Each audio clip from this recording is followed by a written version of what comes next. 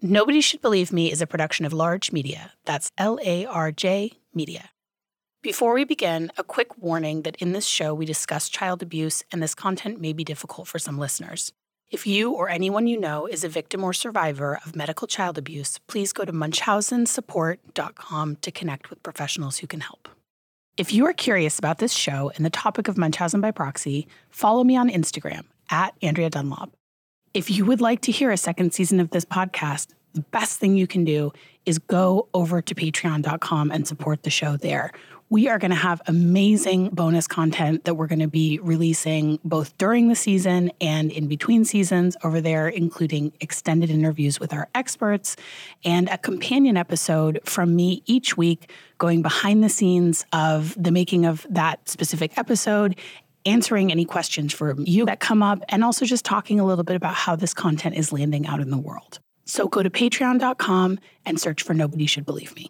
If monetary support is not an option for you right now, you can also rate and review the podcast on Apple and share on your social media. Word of mouth is so important for podcasts, and we really appreciate it. Hi, I'm Andrea Dunlop, and this is Nobody Should Believe Me. If you're struggling to lose weight, you've probably heard about weight loss medications like Wegovy or Zepbound, and you might be wondering if they're right for you. Meet PlushCare, a leading telehealth provider with doctors who are there for you day and night to partner with you in your weight loss journey. If you qualify, they can safely prescribe you medication from the comfort of your own home. To get started, visit plushcare.com/weightloss. That's plushcare.com/weightloss. plushcare.com/weightloss. I wanted to just take a moment to say thank you for reaching out to us on Instagram, for joining our Patreon, for leaving us reviews and sharing the podcast. I am responding to all of those messages as quickly as I possibly can, and I love hearing your feedback and your stories. We have been blown away by the response to this show and are so grateful to you for listening. This is a bonus episode, so if you haven't listened to episode 5, where we first hear from Doug, go listen to that one first. This is our follow-up conversation with him in which we discuss what's happening with his family now. I wanted to reiterate that though Doug's ex-wife, Mary Welch, was criminally indicted for medical child abuse, the DA ultimately dropped the charges. We are including some of the media coverage of the case, as well as Detective Mike Weber's arrest warrant in its entirety in the show notes. Well, hi, Doug. Hello, how are you? I am good. It's really nice to see your face. It's been almost a year and a half since we first interviewed you in Fort Worth. That's correct. Now, at that time, during the summer of 2021, you did your interview with us under a pseudonym. So you've changed your mind about wanting to be anonymous. So I want to just start off with talking about why we originally made that decision to do the interview anonymously and what's changed. The things that have changed are, first, Duke is now 19. And secondly, Mary has tried to take him in for another brain surgery to have the shunt reinserted here in Fort Worth. So I realized I should have started us off with, can you tell us your full name and the name of your son and his mother? My name is Doug Welch. I am the father of Duke Welch, and his mother's name is Mary Welch. So when you found out this news, tell us about that. Well, I received a letter from the insurance company. I still carry insurance on Duke and his sister. And I received a letter from the insurance company indicating that he had been approved for a surgery for his brain shunt to be reinstalled. And consequently, I followed up to find out exactly the details with the insurance company. They weren't able to provide me a lot of details, so I turned to my support group That would be Mike Weber, yourself, B. Yorker, and spoke to you folks about what that meant and how that would now play out that he was not, since he was 19. Yeah. And when was this that you found that out? On the 24th of last month. October. Of October, yes. Let's talk about why originally we wanted to leave the names out of this story, because that was a conversation that you and I had. And I think you and I are in somewhat similar positions in that we went through extensive investigations with family members, in your case, your ex-wife, and in my case, my sister. Ultimately, those investigations did not result in your case, a conviction for Mary, although she was criminally indicted. And in my case, did not result in criminal charges of any kind. And the family courts, in both cases, returned the children to the mothers.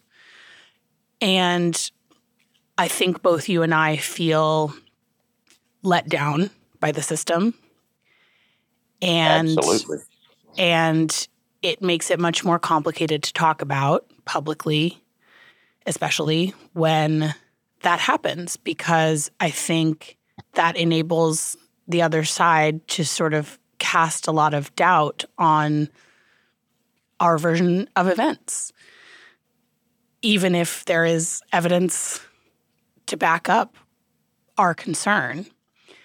So I think that is, those are some of the reasons probably that we really decided initially that it might be better to do it anonymously.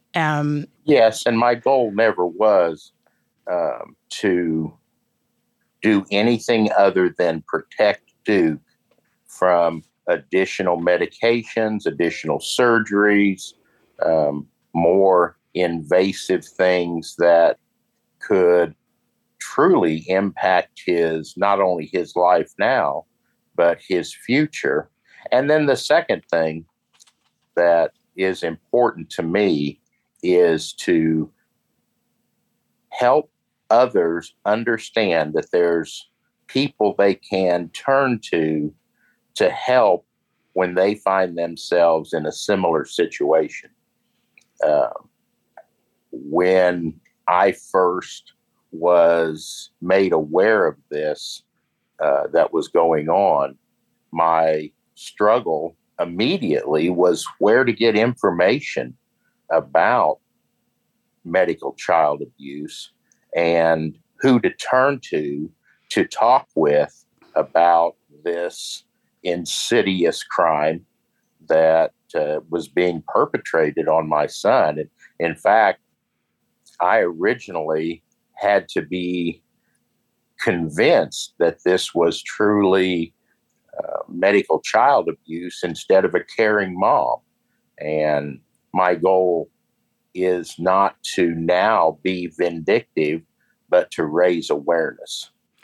I appreciate that. And I'm glad you brought that up because, in fact, Mary has, so we should say also that Mary's position has changed in terms of sort of who she is in the world because she now actually holds a public office. Is that right?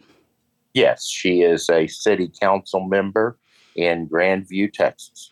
And during her campaign for office, because this case was originally covered in the media after she was criminally charged, it's my understanding that her opponent did bring that up during the campaign.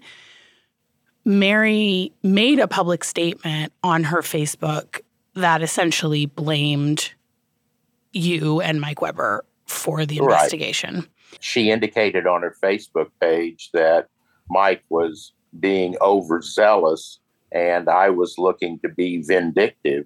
And at that point, she brought things public, which I didn't like to see, but it is where she was herself at that time, was trying to convince her constituents that I was the bad guy. Right. And in fact, that's just inaccurate because you were not the person who reported Mary to the authorities. No, I did not. That's something important to know. I am not the person who reported Mary. In fact, as I said a moment ago, I was first stunned by the information and was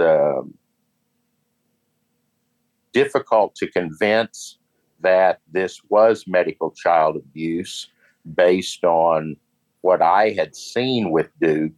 And I came to understand that a lot of what I was seeing was drug induced, and a lot of what she was presenting was Duke's problems of getting around and taking care of himself as a young boy were difficult for him because of all the drugs she had him on. So I want to take us back to this new information that came out a couple of weeks ago that Duke was having the shunt placed back in his brain, that he had a scheduled surgery to do that. And just to remind listeners, one of the big things that came to light during the investigation was that the shunt that Duke had in his brain had been determined by doctors that it was unnecessary.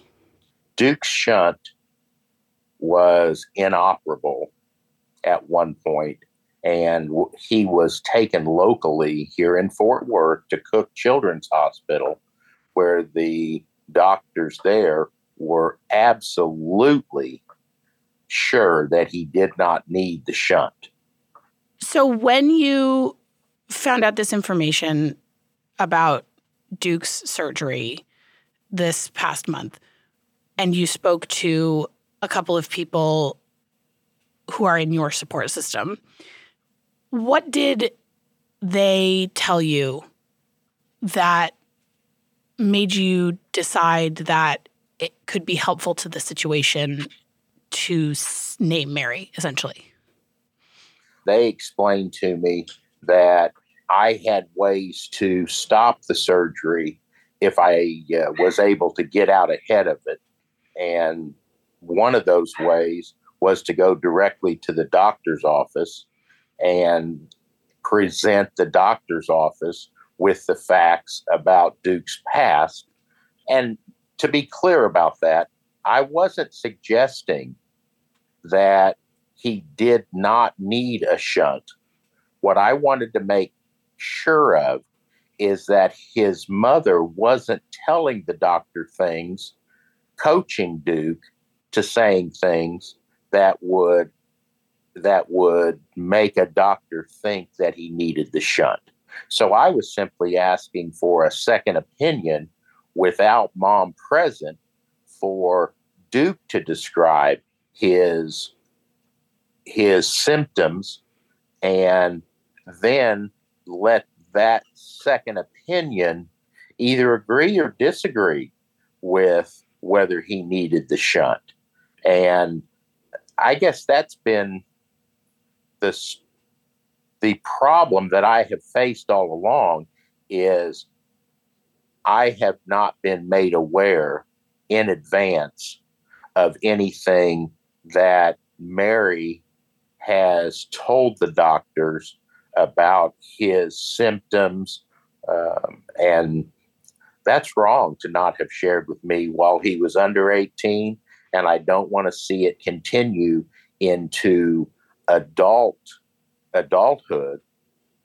I went to the doctor's office and presented them with the information that I had available about the past. I also contacted the insurance company and explained to them that I felt that this could possibly be a case of adult abuse and that they needed to look more closely and get a second opinion before they approved their payment for the surgery. And I understand that the surgery did not occur. I have not heard from Duke, and I have not heard from his mother, Mary, whether that happened. I'm a little bit surprised that I haven't had any backlash from Mary, but at this point, I've heard nothing. Okay. Well, that's good news. I think we can count that as good news if the surgery hasn't taken place. Absolutely great news that the surgery was stopped. Yeah. I mean, that just creates a boundary between what Mary has done in the past and what Duke will do for himself in the future. He needs to have a voice. That's a great way of putting it. I think something that I've realized in working with now some adult survivors is that obviously you have control over your own, medical stuff once you turn 18 legally, but many survivors are still on their parents' insurance, living with, most young people are still, really under the influence of their parents at 18, 19, 20 years old. And certainly for the survivors that I've talked to, it wasn't until they, were in their mid-20s or later where they really had some kind of significant, they moved away from home or went to college or something that really sort of separated them. So I think we have this idea in our head sometimes maybe of, you just become this completely independent person at 18. But, the reality is for a lot of young people at 19 that they're still pretty heavily influenced by their parents. And so I think it's not quite the clean slate that you would hope it be. But of course, legally, Duke does have control over his medical decisions now. That's correct. He certainly has control over his medical situation, but he is absolutely influenced by his mother and his grandparents in the things that he has believed about himself, which is difficult for me to understand because he did go through a period when he lived with me and my wife, that he did go through that period where he was on no medication and he didn't need a shunt and he was perfectly healthy. And she must have incredible convincing skills because now he's back to needing a shunt all of a sudden. Well, I don't see that. Yeah, I think that, it speaks to two things. I think it speaks to, in some cases, perpetrators, are extremely convincing people, right? And that's how they pull off. Obviously, you were convinced by Mary for many years, and you were right there. You observed Duke having different symptoms at your house than he had at Mary's house. But it wasn't until you were really confronted with, really significant evidence that you were able to see what was going on. So I think we can also understand that a minor child who's in that situation is going to be really subject to that parent's influence. And I think the second thing, again, to sort of circle back to how challenging things become if we feel like the system does make a bad call, that really gives the parent who'd been investigated a lot of ammunition to say, see, I was right all along. I made all the right decisions. You always were sick. I was the one protecting you. I was the only reason that you were healthy. You need to listen to me. So you can see how the system ending up the way it has when you have a bad call, that really reinforces that parent's position. The disconnect between what was really happening and the outcome of Duke's situation as a minor were incredible. He was given back to his mom, his grandparents. As a group, they've got him going down the same path he was that I thought I had stopped.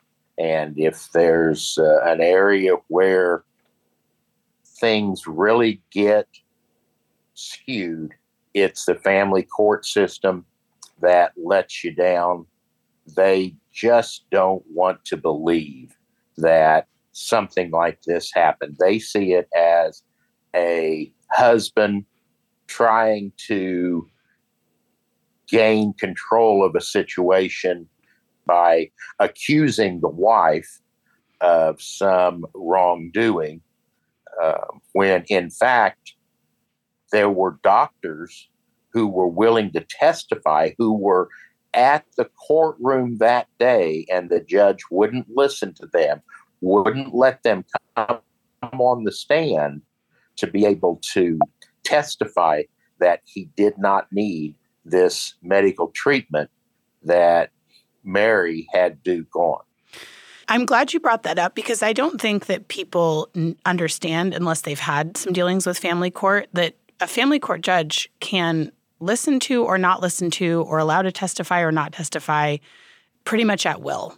But it's very different than a criminal trial where there's these procedures and you have a jury of your peers and the evidence is, the evidence that gets submitted has to be seen. It's a really different procedure. So in my case, there were two doctors that testified against my sister, and the judge just decided not to take that into account. That's correct. Which is baffling. They just don't listen to the other medical professionals. It's amazing to me how mom can tell the family court something and they don't want to listen to medical professionals who want to simply provide the facts about a child's physical health and the chart that they have, or the charting that they have done over his life to look at his situation. I put a lot of research into this show. So the last thing I feel like doing at the end of the day is going on a deep dive into my credit card bill to solve the mystery of where all my money is going. So thank goodness Rocket Money does it for me, because holy cow, once I signed up, I realized just how many random subscriptions to things I had hanging around in there. I had subscriptions to streaming platforms where I'd watched exactly one documentary a year ago, apps that I started a free trial for, and by far the biggest category for me, local newspapers in places I do not live that I needed to access for research. Because as much as I love supporting local journalism, I do not need or want to know everything that's happening in Central Florida, Rocket Money is a personal finance app that finds and cancels your unwanted subscriptions, monitors your spending, and helps you lower your bills so that you can grow your savings. Rocket Money has over 5 million users and has saved a total of $500 million in canceled subscriptions, saving members up to $740 a year when using all of the app's features. I immediately got rid of several $100s in old app subscriptions, newspapers, and other ephemera that I honestly don't even remember signing up for. So stop wasting money on things you don't use. Cancel your unwanted subscriptions by going to rocketmoney.com/nobody. That's rocketmoney.com/nobody. rocketmoney.com/nobody, and we will have that in the show notes for you. Remember that using our offer codes lets our advertisers know you're listening, and it's a great way to support the show. It's worth noting that, of course, the judge is not going to go through the medical records themselves. And so there, should, to my mind, be relying on the experts that are going through what is often tens of thousands of pages of medical records to find these discrepancies and to see whether or not essentially there is evidence of abuse or not. So that, to me, is the key piece of any of these medical child abuse investigations.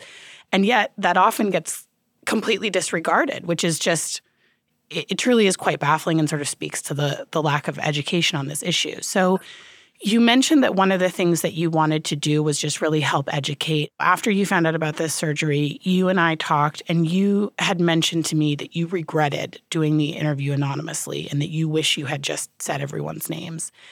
And that's why I offered to you to come back on and have a follow-up interview, because I really wanted to give you a voice. And I think something that we've talked about is that because it's so difficult to talk about cases that don't get a conviction, it makes it seem from the outside as though this crime is way more rare than it is, because if you're only hearing it, because convictions are rare. All of the experts that we've spoken to for this podcast have told us they do not believe that it is actually rare. They believe it's underdiagnosed. So if you're only talking about cases with convictions, then it really lends credence to this idea that crime is rare. So I wonder if you can kind of talk about what you hope naming the people in this story will accomplish. I think as much as anything, the family court system needs to be open to hearing the evidence, and there needs to be better communication from hospital to hospital as a mom doctor shops. If there were a way for every hospital to know where she had gone and was told he was fine, then perhaps things like this newest surgery would not be an issue if they knew the medical records as closely as they should before they do a brain surgery. Would they really go right in and do that based on what mom has said? Because if you'll recall from my previous interview, Mary has played herself as a NICU nurse to some people, and she never was a nurse. She never was a NICU nurse, but there's an incredible amount of testimony where others have said she has played herself as having that position at some point in her life. Yeah, to be clear, there are multiple sworn affidavits to that statement that you just made, that she has presented herself as a nurse. Putting this out in the public is one way. I think, the media can be a tool when systems fail. And I think that's why we really were very supportive of you coming back on. Where do things stand with you and your two children, Duke and Adeline, now? Again, that goes back to the power of persuasion of Duke's and Adeline's grandparents and their mother. They have been convinced that I'm a terrible monster, that I have done this all to be vindictive against their mother, that what the detective determined was a real crime is not true. They're young enough where they haven't seen or read any of the affidavits or the information provided through the legal process. And I want them to know that Dad wasn't trying to hurt anyone. He was trying to save his son from unnecessary medical procedures. Have you tried to reach out? I did not have any way to reach out to the kids for 3 or 4 years, except through Mom's cell phone, which I never got any response for. And I've sent birthday and Christmas checks to the kids, with nothing other than a check and a note that says, "I love you." And those checks have never been cashed, so I have no idea where the kids ever saw them. The last time I saw them was on a Christmas morning when I went to pick them up, and they wouldn't even come near the car, and ultimately ran back. Even though it was my time to have them, they did not come with me, and I haven't seen or spoken to them since then. This Christmas, it will be 4 years, I guess. That's devastating. I'm so sorry. That's pretty hard to make sense out of, that the kids saw how healthy and happy Duke was when he was in my custody. Both kids did. And played baseball, played basketball, ran cross country in high school, was taken out of a school for autistic kids and put into regular school. You know, his life was that of a perfectly, typically normal young person going through school. And since then, I fear that she's got him on the same track. And my fear comes out of this plan to have the shunt reinserted at this point. Yeah, I want to say about that two things. First, I think that just speaks to how relentlessly manipulative these situations can be. And I think one of the things that has absolutely tormented me, and I'm sure has tormented you, is looking at not just the kids, because I think we can understand that kids and young people are by their very nature susceptible, especially to their parents and especially to their mother. I have little kids. They just, they're very credulous. That's their nature. So even if they had this sort of period where, you would hope that would snap them out of it, it may not yet. And I think we can see that, like, as you said, Mary's parents and Mary's family, they are grown adults who did not grow up under her persuasion, and yet they are able to dismiss the evidence and carry on believing what they believe. And that is the same way that I feel about some of those folks surrounding my sister and the ways in which they absolutely dismissed everything that I've said, everything that my parents have said, everything that the doctors have said.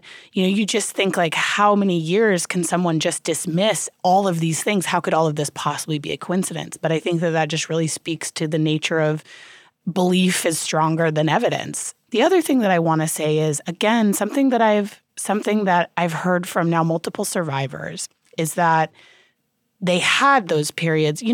The reality is all of the survivors that I have met were not permanently separated from their abusers. So again, sort of speaking to the most likely outcome here, the system is not working as it should. I feel pretty, assured in saying that, having talked to the experts and survivors anecdotally.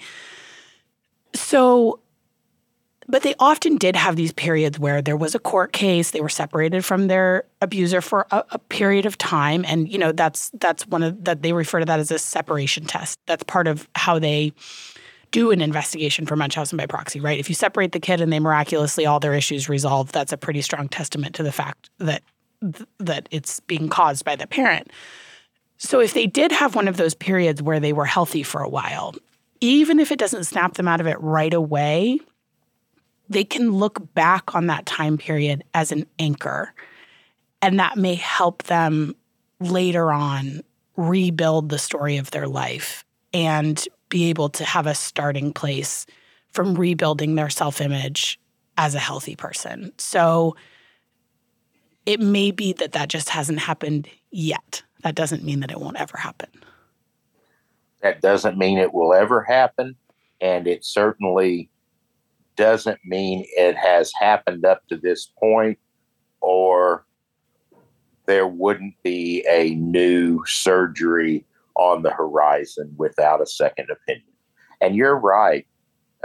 The situation that accusers, we'll use that word. In my case, I would say fathers. I would say non-offending parent is the term I would use, not accuser. Because you were not the accuser. You did not accuse her. You had to be convinced. I really want to make sure that listeners understand that the people who reported Mary, the school where your son was, were the original report. And there were other reports, and there were doctors' reports and affidavits. And there was a mountain of evidence that you were confronted with to get you to believe what was happening. You did not accuse Mary of anything. That, you know what, that is a good point. I've really got to get that in my heart, that I'm not the accuser. I'm glad that you stated that, because the reality is I did have to be convinced that what she was doing was wrong. And it took evidence for me to be convinced. It took um, evidence presented by third parties. And it Multiple wasn't. times. You did not come around in the first conversation. I've seen a lot of the No, I did documentation not. with this case.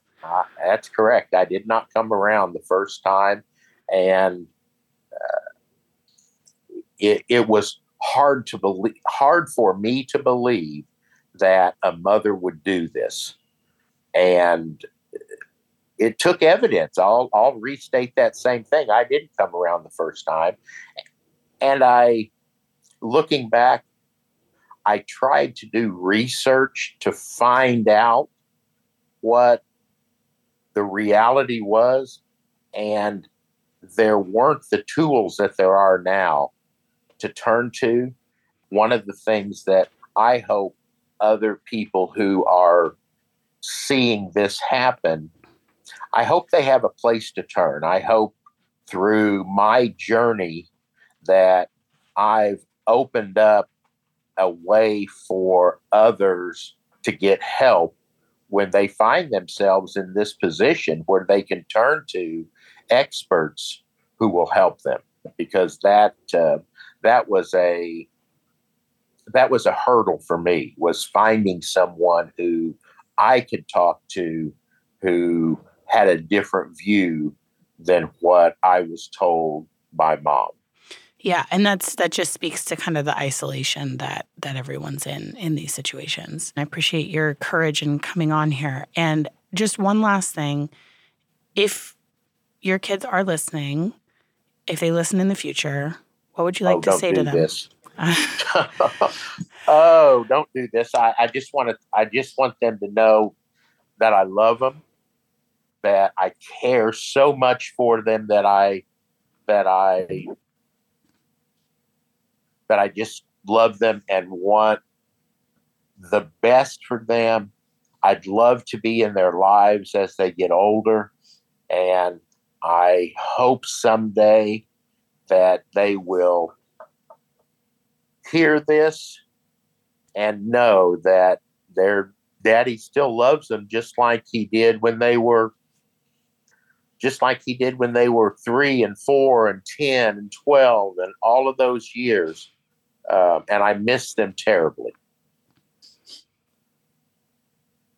Thank you, Doug. And that's all I can say about that.